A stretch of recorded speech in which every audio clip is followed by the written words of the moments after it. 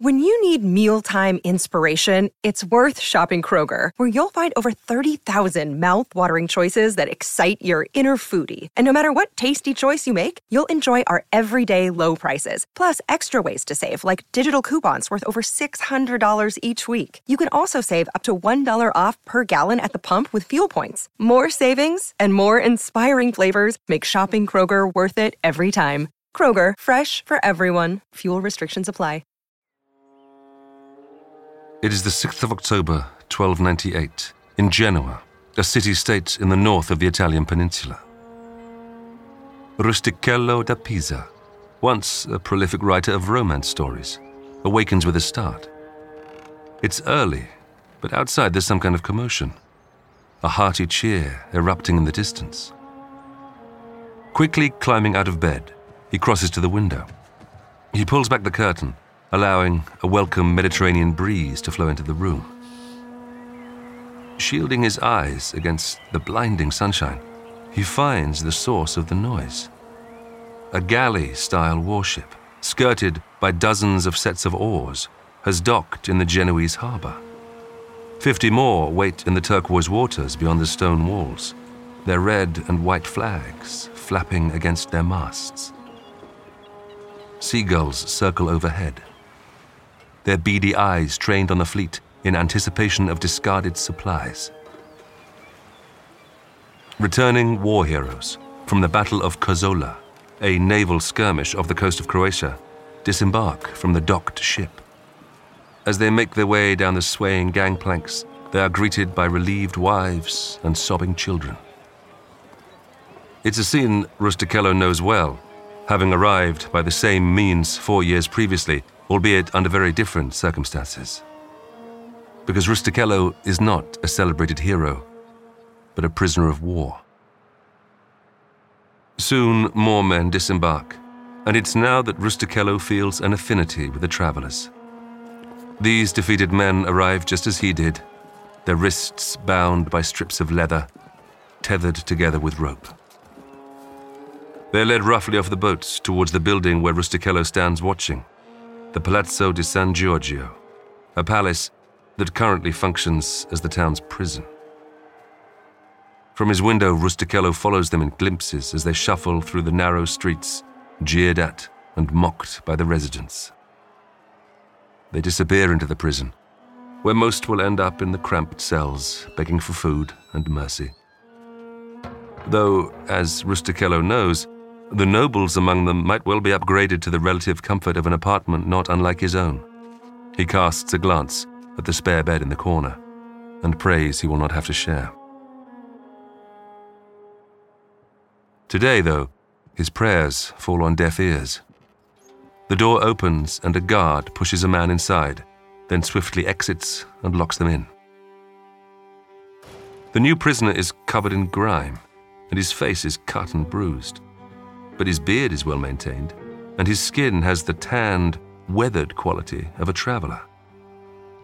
He doesn't look like much of a fighter, but his eyes are alive with the prospect of adventure. The writer allows his new cellmate time to settle before striking up conversation. Rustichello recounts his own credentials, boasting that his stories were commissioned by King Edward I of England. He is delighted when the man reciprocates with tales of his own. Tales of faraway countries, of exotic animals, of emperors and empires. Before long, Rustichello realizes there is more here than he can hold in his head. He starts to make notes, scribbling quickly onto parchment as the words tumble out. The notes will develop into stories, and the stories will go on to form a book known simply as The Travels. Though he can't know it yet, this book will become one of the most influential adventure books of all time. Because his new cellmate is no ordinary prisoner.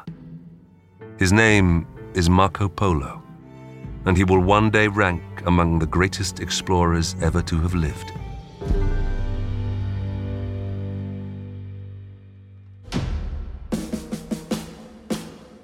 Marco Polo spent decades traveling the world. His adventures took him far away from his Italian home, as far east as the Yellow Sea.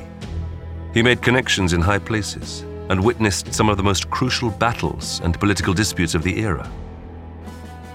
But he wasn't the first to explore so widely. Even his father and uncle had journeyed deep into Asia before he was even born. So how did his name become synonymous with adventure? What compelled him to stay away from his beloved Venice for more than 2 decades? And why is his story still remembered almost 8 centuries later? I'm John Hopkins, and this is a short history of Marco Polo.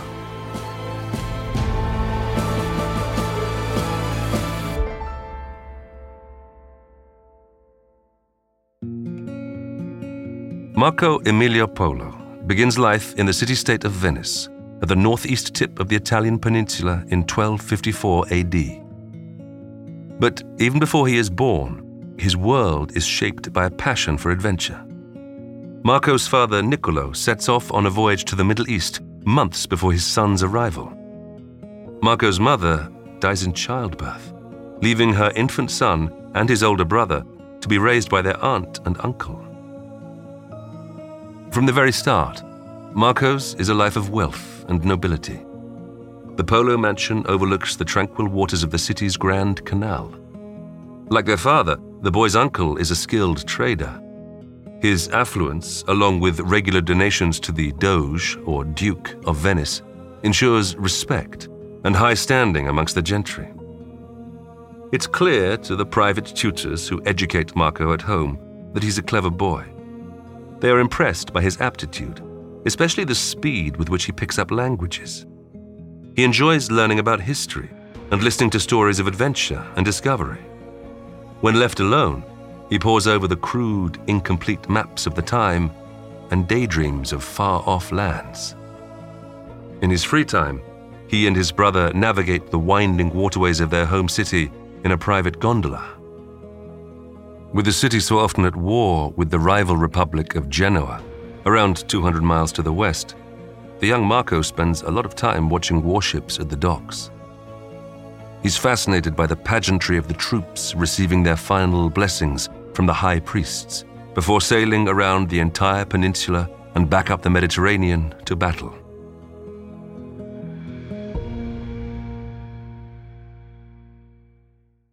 One morning, when he is 15, Marco receives word that his merchant father has returned from his travels abroad. He rushes down to the docks to meet him for the first time. Venice is considered a stylish, cosmopolitan city, but from the moment Marco sees the older man step off the gangway of his ship, it's clear he has no time for high fashion. In a sea of noble men and women resplendent in brightly colored outfits of silk and lace, Niccolo Polo is dressed in a long fur coat with pointed shoes as he strides forward to greet his son. His hair is down to his shoulders, his beard is long, and his skin is rough and sun-beaten. The teenager can barely wait to hear the tales his father has accumulated on his voyages.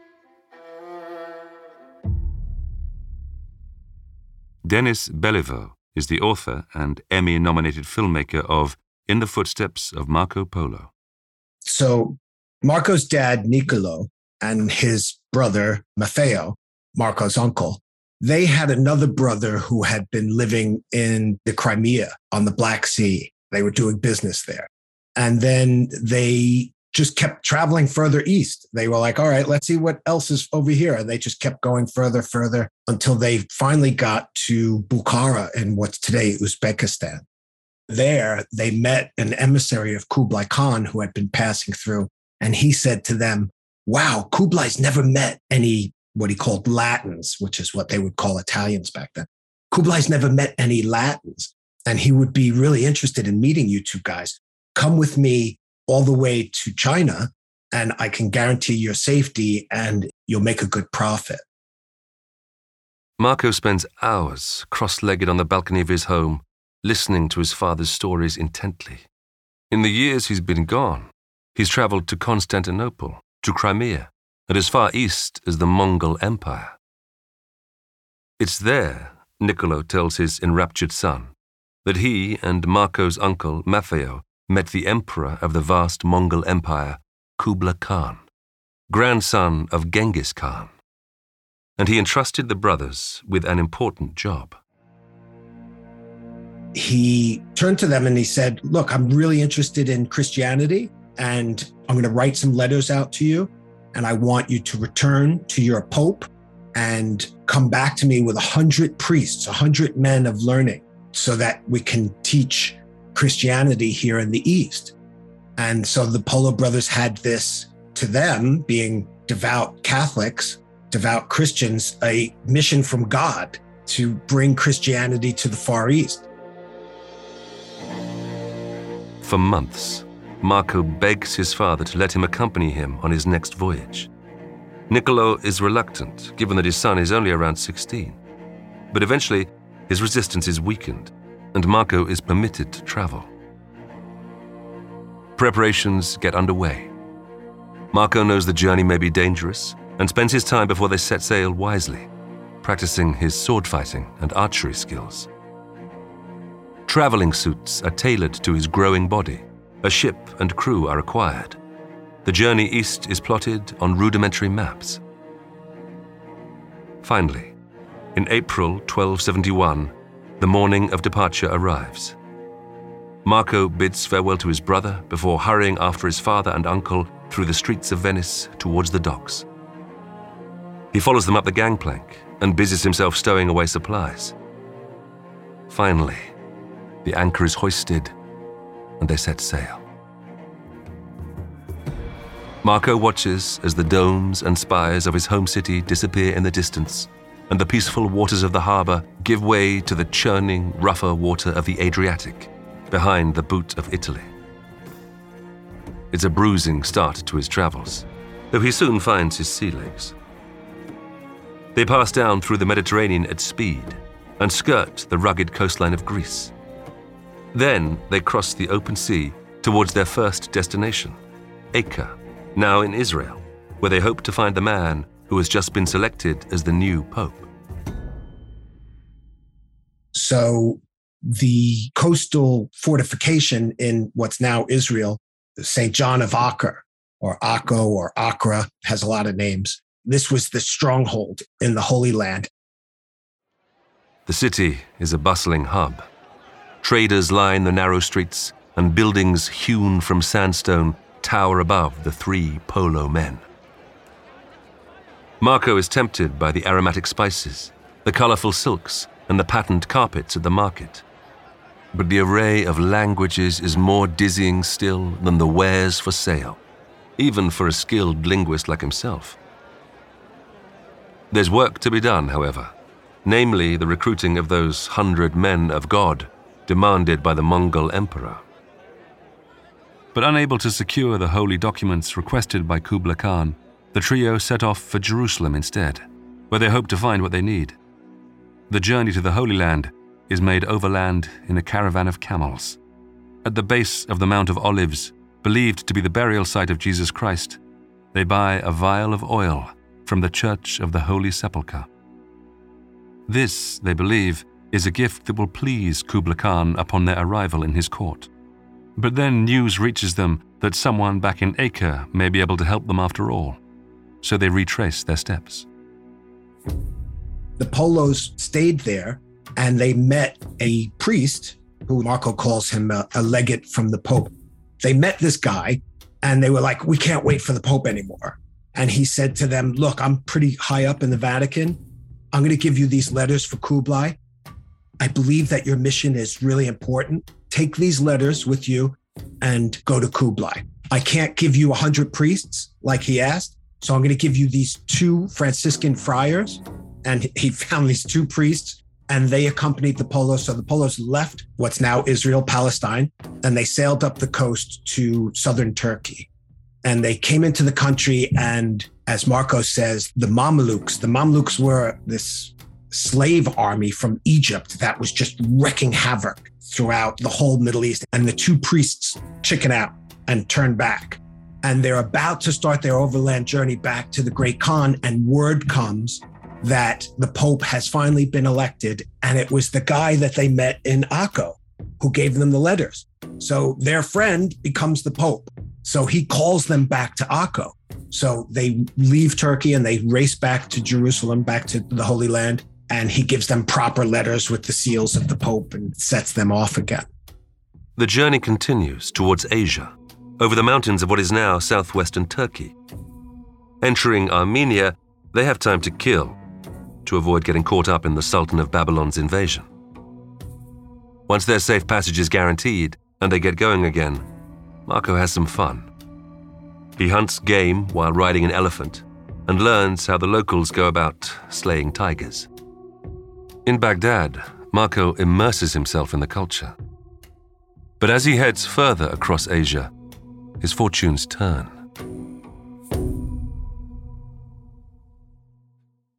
I'm historian Ruth Goodman, host of Noiser's newest podcast, The Curious History of Your Home. I've spent my life investigating the hidden history of everyday objects. The vacuum cleaner in your cupboard, sleek and compact today, but when it was invented, it was literally powered by horses and took 4 to 6 people to operate. The minty fresh toothpaste by your sink. Well, if you lived in ancient Greece, you'd be washing your teeth with ground up bones and oyster shells. Double glazed windows? We owe those to a French king's odd fascination with oranges. The Curious History of Your Home explores the extraordinary in the ordinary. Listen to The Curious History of Your Home each Tuesday, wherever you get your podcasts. From award-winning podcasters Noiser, The Curious History of Your Home.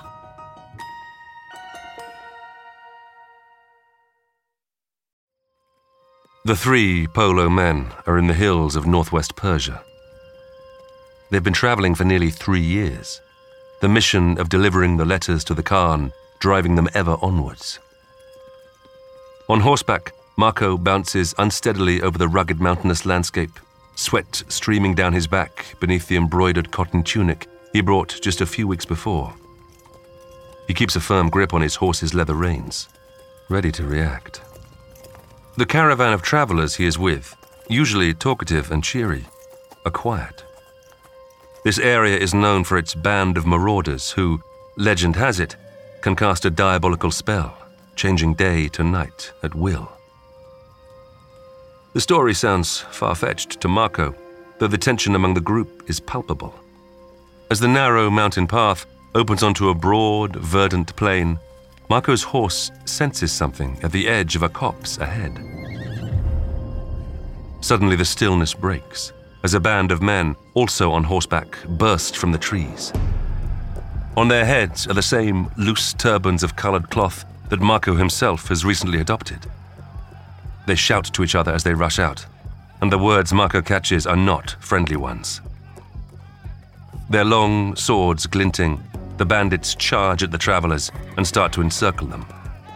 The horses of the Venetian party bray as their riders desperately try to escape. The brave among them unsheathe their own swords to fight back. But this is difficult terrain, and the marauders have the home advantage. The raiders close in, close enough for Marco to smell the leather of their jerkins. Violence erupts. Struggling to keep a grip on his own sword with sweating hands, Marco swings wildly to deter one man trying to pull him from the saddle.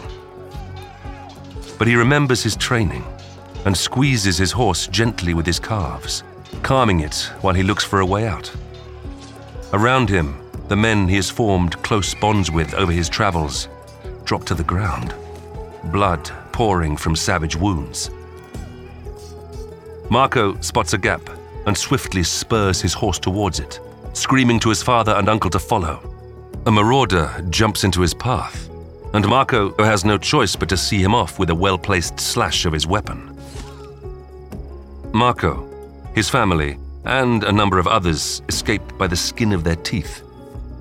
Others are not so lucky and find themselves captured and sold into slavery, or put to death where they stand. The attack frightens Marco, and he rides quickly away, keen to put distance between himself and bandit territory.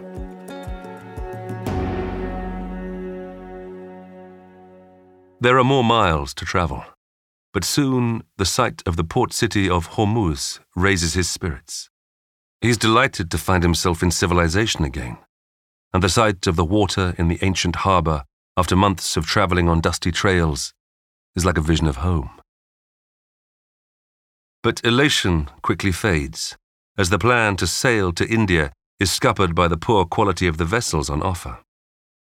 Marco finds that the wooden hulls are not held together with iron nails as expected, but stitched together with thin threads from coconut husks.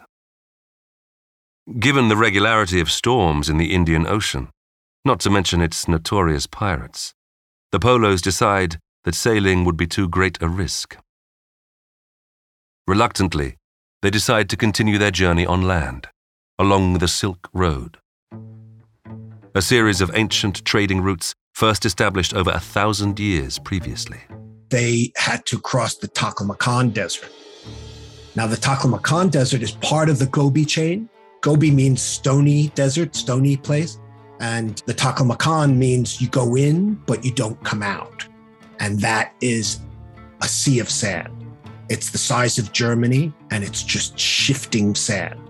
Over centuries, it's taken over cities, and then it'll retreat and expose these ancient ruins. It's a fantastic, amazing, desolate place. So what they do is they skirt around the desert, and the Taklamakan is amazing because it's like a giant bowl of sand. And the rim, the edges of the bowl, are the highest mountains in the world, part of the Himalayan chain. Though Marco finds the huge swathe of desert and the towering mountains a daunting prospect, he still manages to find aspects that amaze him. In the spring, when the snows melt, a lot of fresh water flows into the Taklamakan, and the edges of the desert become an oasis. And Marco was blown away that he saw vineyards of grape fields. And as an Italian, to see a desert that could produce wine was shocking to him. The group advance into what is now Afghanistan. Here, the relentless desert and arid mountains give way to lush plains.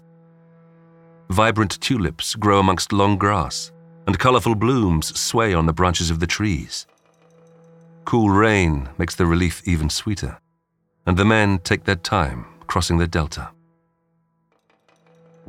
In Badakhshan, a province in northeastern Afghanistan, Marco develops a cough.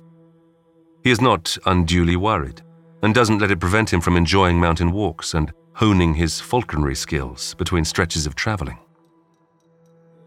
But his health soon noticeably worsens, and his father becomes worried enough to pause the journey.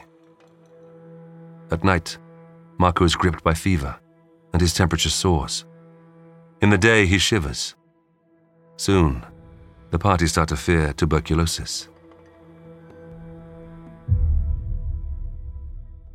Praying for his recovery, his father and uncle take him to the top of a mountain where it's hoped the pure air will cleanse his struggling lungs. It's a wise move. Each day, Marco regains a little more strength. Finally, after a year languishing in the region, they are once more ready to depart. It's August 1275. Marco rides with his family through the countryside of China, then known as Cathay. Cloud pours over near vertical mountains, and dense vegetation drips with the condensing steam of the forest. He is soaked in sweat, and his horse is exhausted. But after more than 4 years of traveling, he is close to setting eyes on the Khan's great palace at Shangdu for the first time. The mountains give way to undulating plains. Finally, as Marco crests a hill, the palace swims into view, reflecting the sun's dazzling rays. He comes to a standstill and struggles to take in the sheer scale of Kubla Khan's home. From this vantage point, Marco can see over the high walls. Lush green meadows, colored here and there by wildflowers and forest, stretch away for miles within the fortifications. The buildings inside the ramparts are constructed from the finest materials: ice-white marble, sparkling porphyry rock, and other precious stones. Water splashes in the many ornate fountains in the spacious courts. But as Marco gazes at this breathtaking sight, it soon becomes clear that this band of visitors have not arrived undetected. The main gate bursts open, and a vast war party charges out, fronted by warriors on white horses. Behind them, more horses and even elephants carry an army of men towards the Venetians. Hooves thunder on the rocky ground, but when Marco begins to back away, his father and uncle stand firm, chins raised in defiance. Soon, the Mongols are close enough for Marco to see the glint of gold and precious stones adorning their fine silk clothing. Curved swords swing by their hips as they come to a halt in front of the Venetians. Several warriors dismount to help a man down from an elephant. As he approaches, Niccolo and Maffeo greet him on bended knee. Marco, following suit, realizes he is in the presence of the great Mongol ruler, Kublai Khan. The emperor greets the elder Venetians as old friends. He is delighted by the papal letters and their gift of holy oil, purchased from what is believed to be the burial site of Jesus Christ in Jerusalem. But then, the Khan's eye settles on the younger Polo. Marco has heard stories about the Mongol leader taking umbrage with uninvited guests. He has sent trusted advisors into exile for lesser crimes. For a few anxious seconds, Marco watches the severe expression on the Khan's face before it breaks into a smile. Marco is welcomed into the fold. Together, the great horde of men turn and make their way towards the palace, where a feast is about to get underway in honor of the Polo's return. The Polo family spend months in the Khan's court, recuperating after their arduous journey. Marco revels in these new experiences, immediately exchanging his traveling clothes for a Mongol style of dress. Alongside the heavy coat and pointed shoes, he wears the traditional curved blade on his belt, sheathed in a leather scabbard. He drinks in as much culture and language as he can find, taking pleasure in learning about the locals' customs and festivals. Kublai Khan keeps close eye on the young man and is impressed with what he sees. When the summer is over, the emperor asks Marco to accompany him to his winter palace in Cambulac, in modern-day Beijing.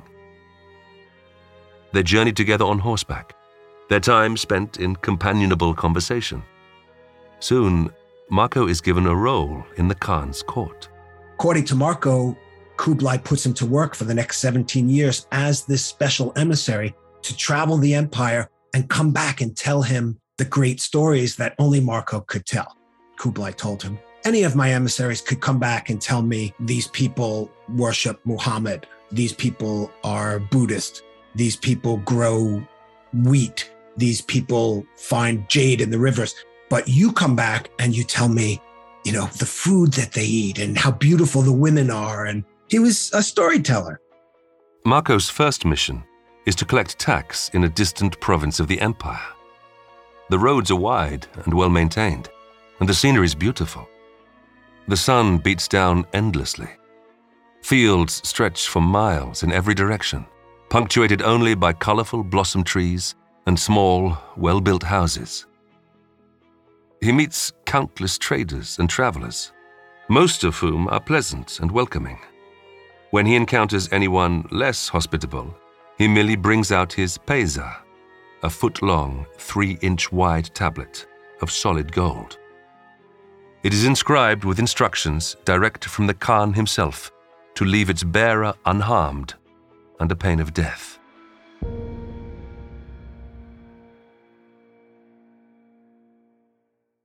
Marco's first expedition goes to plan, and upon his return, he shares his vivid, extensive notes with the Khan.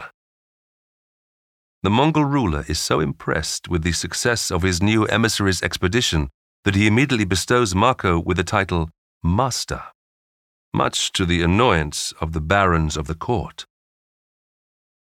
To celebrate, the Khan orders a banquet in Marco's honor. Long tables sag under the weight of aromatic dishes of steamed dumplings and grilled meats, and beautiful women are brought in to dance for the guests. Long gone are Marco's preconceptions about the Khan's cruel and forbidding nature, impressed upon him by his European upbringing.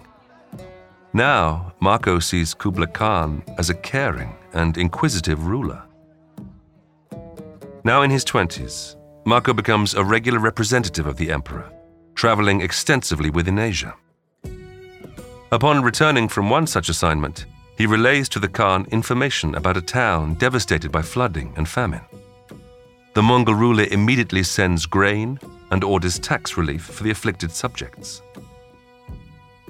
Marco revels in his exploration of the area, but not everything delights him. As a devout Christian, his appraisal of Buddhism is scathing.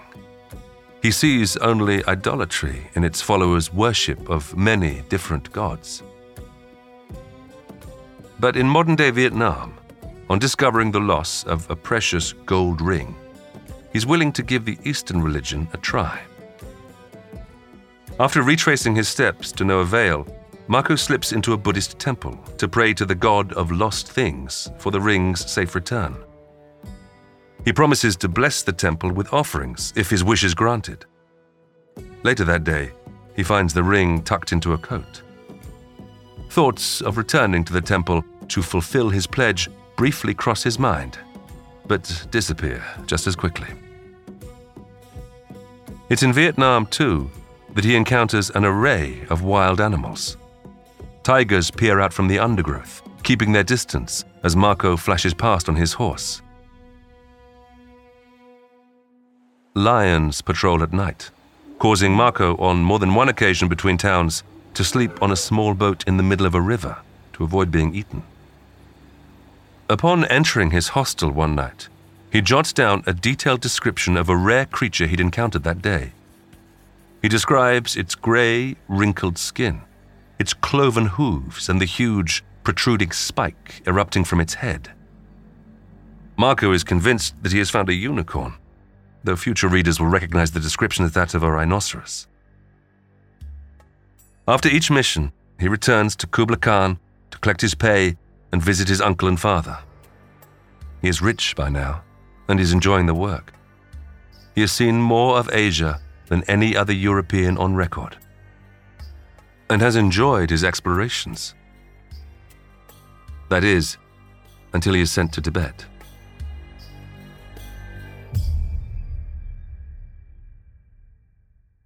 Here, he finds evidence of the old Mongol ways. Meng Qi, the elder brother who preceded Kublai Khan, lived a very different life to his sibling. He and his entourage moved between settlements and took what they wanted by violence.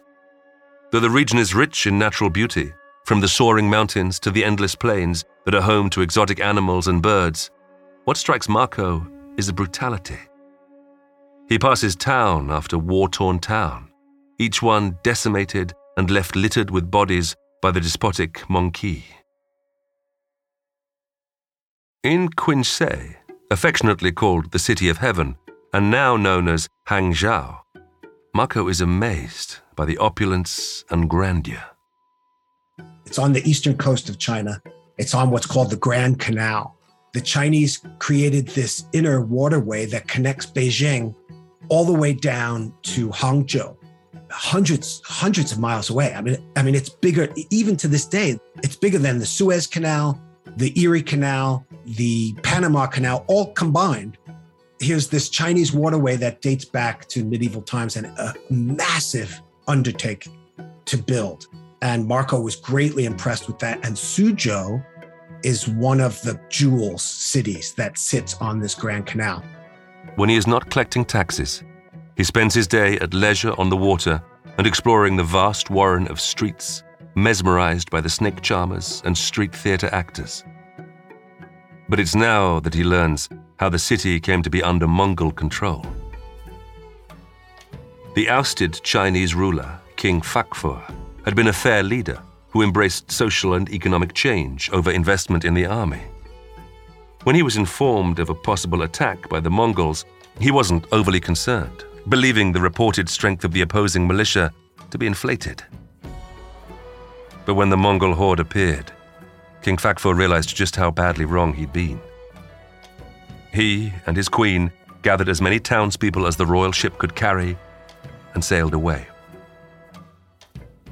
Now, Marco discovers some uncomfortable home truths.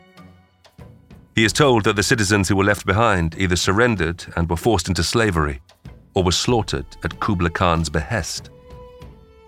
Coupled with the atrocities he witnessed in Tibet, the story forces him to question his allegiance to the great Khan.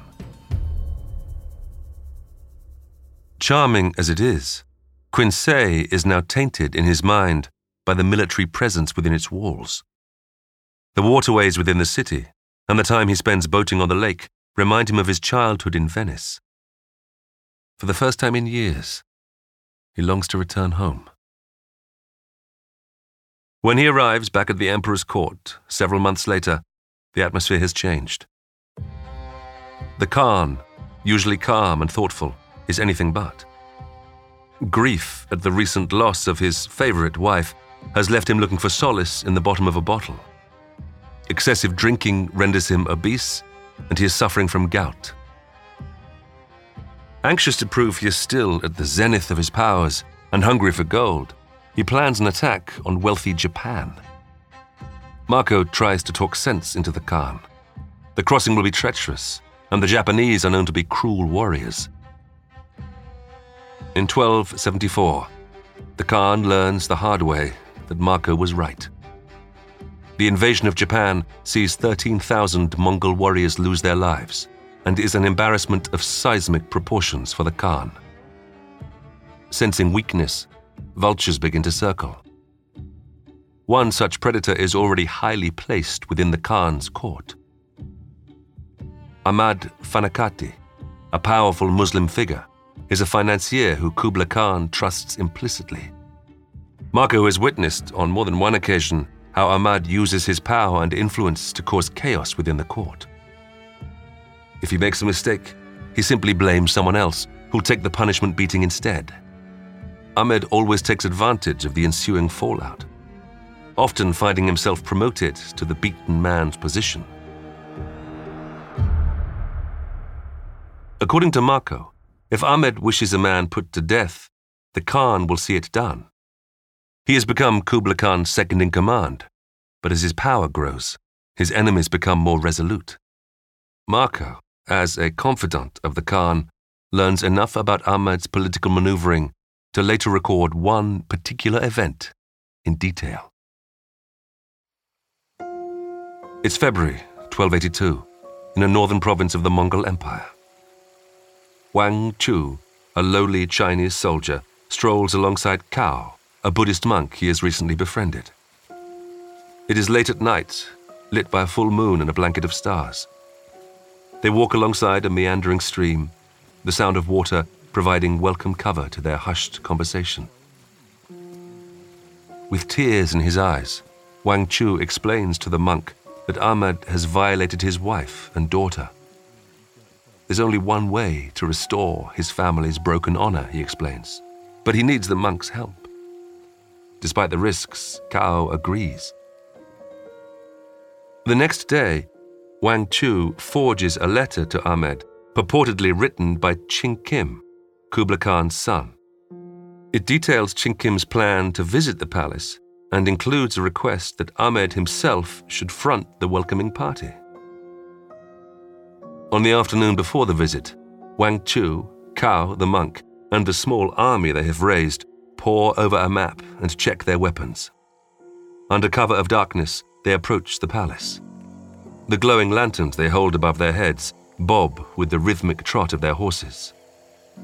As they close the distance, Wang Chu hangs back as Cao moves out ahead, acting as Qing Kim. The monk holds himself as a powerful royal might, straight-backed with high shoulders and wearing a perfect replica of the tall red and gold patterned headgear worn by the Khan's son. Ahmed, suspecting nothing, goes out to greet the prince. It is only as the monk pulls off his headdress that Ahmed realizes he has been tricked. As he backs away, Wang Chu seizes his chance. He bolts forward, raising his sword, which flashes in the moonlight as he swings it down. Ahmed only just has time to recognize his attacker before his head is cleanly separated from his body. His corpse has barely hit the ground before Wang Chu has brought his horse about and begun galloping for the tree line. 2 days later, the assassins ride to the palace and hand themselves in to the Khan's protectors, who stand sentinel at the gates. They declare themselves heroes for having rid the court and the world of Ahmed's evil. Kublai Khan does not share their assessment of the situation and orders them to be quartered and beheaded. Upon investigating Ahmed's death, though, Kublai Khan is enraged to discover that his once trusted advisor had actually been planning to betray him. In his fury, he dismisses over 700 officials who were politically aligned with Ahmed. He orders the traitor's body to be dug from its grave so that street dogs can feast on the remaining flesh. Then he kills Ahmed's sons and ousts every Muslim from his court, sure that the severity of the retribution will serve as a warning to any other would-be conspirators.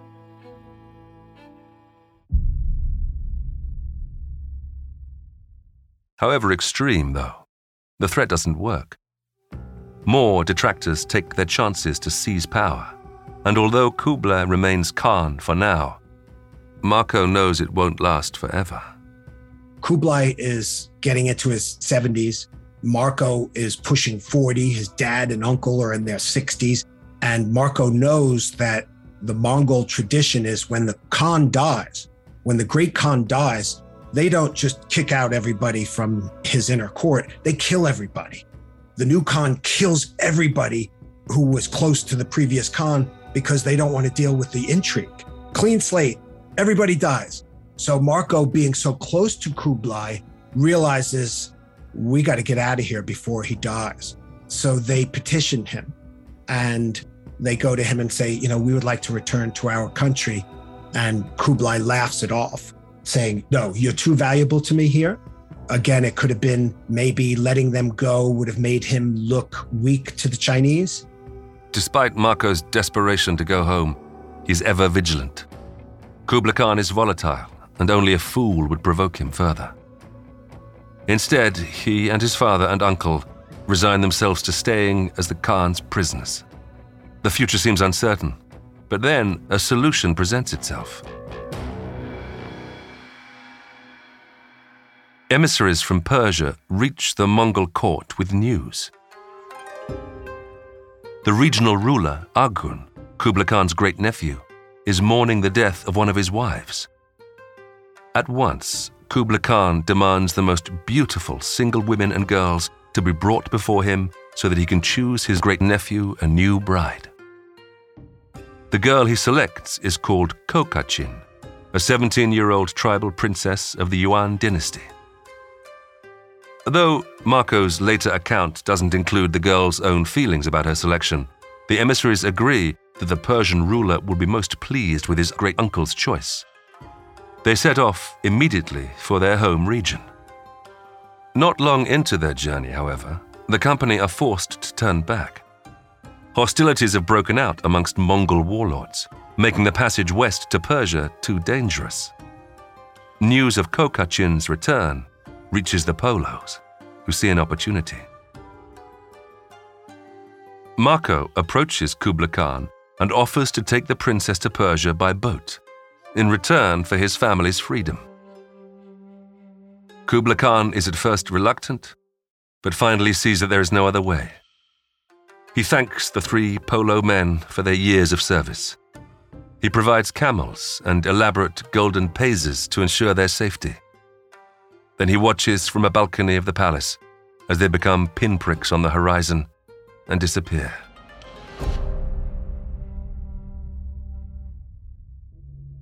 Upon reaching the sea, Marco is astounded by the sheer scale of the fleet assigned by the Khan. 14 modern ships, fitted with immense masts and vast sails, bob in the blue waters of the Chinese port of Quanshao. They left southern China and brought her years later after must have been a harrowing experience, because Marco just says they left with 700 people and 14 ships. And 3 years later, they arrived with just one ship and 20 people. But he never tells us what happened to all the ships. The sea voyage covers thousands of miles of what is now the Malay Peninsula, through the Bay of Bengal and past the tip of India before looping back to Hormuz. Though the fate of the fleet is lost to history, the Princess and the Polos are among the survivors. After disembarking, they travel onwards overland towards Persia. Once there, though, they learn that King Arghun has been assassinated by poisoning. The land is now ruled by his son. It's soon decided that if Kokachin was good enough for the father, she'll be good enough for the heir, and the two are married almost immediately. After the ceremony, Marco and his family take their leave, eager to feel the salty breeze of home on their faces. As he is traveling west, news reaches Marco of Kublai Khan's passing. He knew it was coming, but the news affects him more than he thought it would. It feels like a full stop on his time in Asia. After 24 long years, Marco finally arrives in Venice. The domes and spires are as he remembers them, and he weeps as he sets foot in his home city. The three Polos attract a lot of attention, dressed as they are in their strange Mongol garb. Their hair is in the Mongol style too, shaved on top, with long, thick braids hanging at the ears, in startling contrast to the European styles of the native Venetians. Marco makes his way through the once familiar streets, taking in the sights of home. But as the men reach the Polo homestead, the greeting they receive is not what they hoped for. They come knocking on their door, and they're dressed as Mongolians. They hardly speak Italian anymore, and nobody believes that they're the lost Polos. You know, those guys left 24 years ago. Surely they've been dead for 20 years. Who are you guys? And so it goes. The story, apocryphal as it is, but it's the story that it wasn't until they opened up the seams of their coats, and again, diamonds, rubies, sapphires, all the wealth that you would imagine a traveler would hide in his clothes came out, that they were believed to be the lost Polos. The relief of being home is short-lived. The city of Acre, long under Venetian control, falls to a ruthless Egyptian army. Sensing a loosening of the Venetian grip on the Mediterranean region, the Republic of Genoa begins challenging them for land and supremacy. Soon enough, the two city-states are at war again, and Marco, once more, answers the call of adventure. It is during the Battle of Kurzola off the coast of Croatia that Marco is captured and taken to prison, where he meets Rustichello. And we can imagine, Marco's the charmer. He charmed his jailers. He blew them away with his stories, and that he had met the most powerful man. Everybody knew who the Mongols were. They called them the Tartars because from Greek myth, the Tartarus was the hell of Greek myth, and they thought that the Mongols were the very horsemen of the apocalypse. So Marco knew the Tartars. He knew how to speak then. He met Kublai Khan, and he just charms his jailers. So they pretty much put him under house arrest. He had wealthy people and aristocrats from Genoa would come and visit him to hear his stories. And luckily for us, his cellmate was this Rustichello, who was from Pisa, and he had been in jail for a lot longer. Apparently didn't have the charm of Marco. As I said, he was a hack of King Arthur romances, but together they produced this book.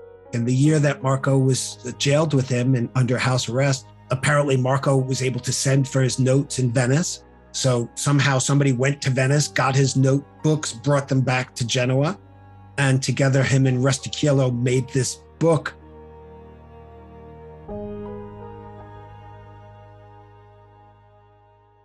Marco's book, The Travels, is received well by monks and scholars.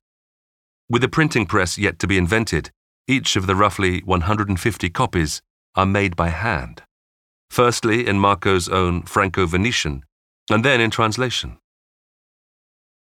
In May 1299, peace is agreed between Venice and Genoa, and a few months later, Marco is freed. The 45-year-old returns home, keen for a quiet life without travel or strife. A year later, Marco marries Donata, the daughter of a wealthy merchant. The couple welcome 3 daughters into the world, and Marco continues trading close to home, amassing a small fortune. Though he's content, those close to him know how much he misses traveling. According to a Dominican friar who wrote of Marco's life, the explorer recounts tales of Asia to anyone patient enough to listen, even if they've heard the tales many times before. As Marco Polo approaches 70 years old, his stories attract a different crowd: doubters. Marco is no longer considered a wise and well-traveled man. Instead, he is regarded as someone who exaggerated the tales told in his book in order to sell as many copies as possible. He is laughed at in the street. Even children mock him, asking if he can tell them more lies. It's a legend that still holds to this day. Even to this day, you go to Italy, and if a child fibs to their parents, the parents say to their kid, "Stop being Marco Polo," because everybody thought he was the big exaggerator, like he just made everything up. And they couldn't imagine he described everything in terms of millions. In fact, that was his nickname, Il Milione, in Italy, Marco the Millions, because Venice had 100,000 people in it. Paris, London, even less in those days. Yet he's describing cities in China with 1 million people.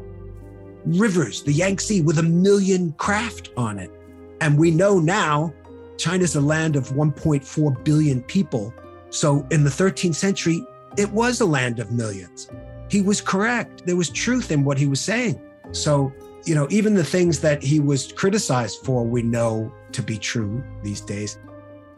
Even on his deathbed in 1323, his friends seek the truth. They implore him to set the record straight, to admit to doctoring the tales to captivate an audience. Marco holds firm, insisting that he hasn't even told half of what he's seen. On the evening of the 8th of January, 1323, Marco passes away peacefully.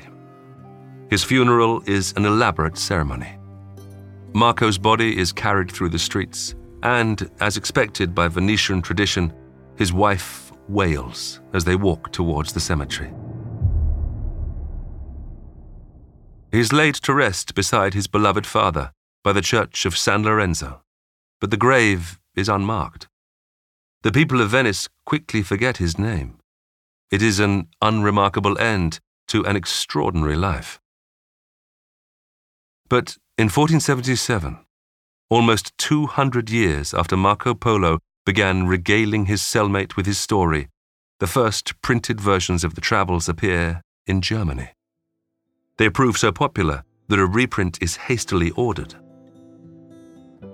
Christopher Columbus annotates his own copy during his voyages to the Americas in the 15th and 16th centuries. He even hopes to take on Marco's mantle and become one of the great Khan's trusted men, unaware that the Mongol Empire had been consigned to history over 100 years previously. He wrote the first travel book. Nothing had ever been written like it before. It fascinated people. It still fascinates people. He introduced China to the West for the first time. He introduced Japan to the West for the first time. And he shocked Europe. Europeans thought they were the center of the universe. We are the Christian center of the universe. How could this faraway pagan society be more advanced than us? What China was, it was more advanced. The reason why we remember Marco Polo is his character. He is funny, he's charming, he's open-minded. He's what you would expect of a world traveler, somebody who leaves their little home and experiences the world. He's worldly. He's the first global citizen. And that's why we remember him. And, nobody's pulling down statues of Marco Polo. He doesn't come with any of the baggage that some of the other guys come with. Even though the mission of the Polos was to bring Christianity to China, they never did it. So he didn't travel with an army. He didn't travel with missionaries trying to convert everybody in his path. He was modern in a way. He was a businessman going to China to try to make money, and along the way learned a lot and was charming in his stories about it.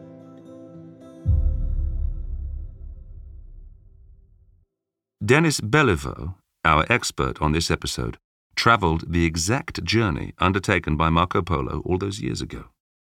He has used this experience to start an educational resource called In the Footsteps of History.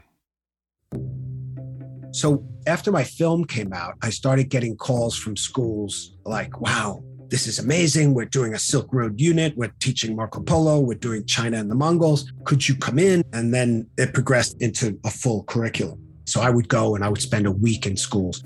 And then with COVID lockdown, I lost all my schools, and we decided, wow, here's a great chance to really put online what we do. So I created a virtual Marco Polo world where students make their own maps, and there's a trading game. So if you're from Venice, you have glass and salt, which is what Venice was famous for. And if you're from China, you have silk and gunpowder, and they have to trade stuff with each other. And then we got into virtual reality. So now I can actually put students in the virtual headsets, and they could be in the room with Marco when he meets Kublai Khan, or in the desert when the Karabaruna are coming out of the sandstorm attacking him.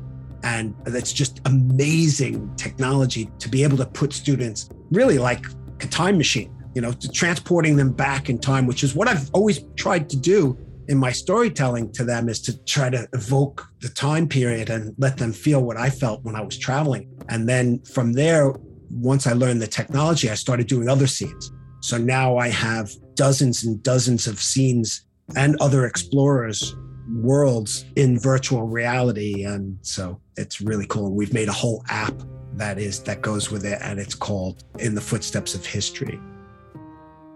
More information about In the Footsteps of History can be found at www.inthefootsteps.org.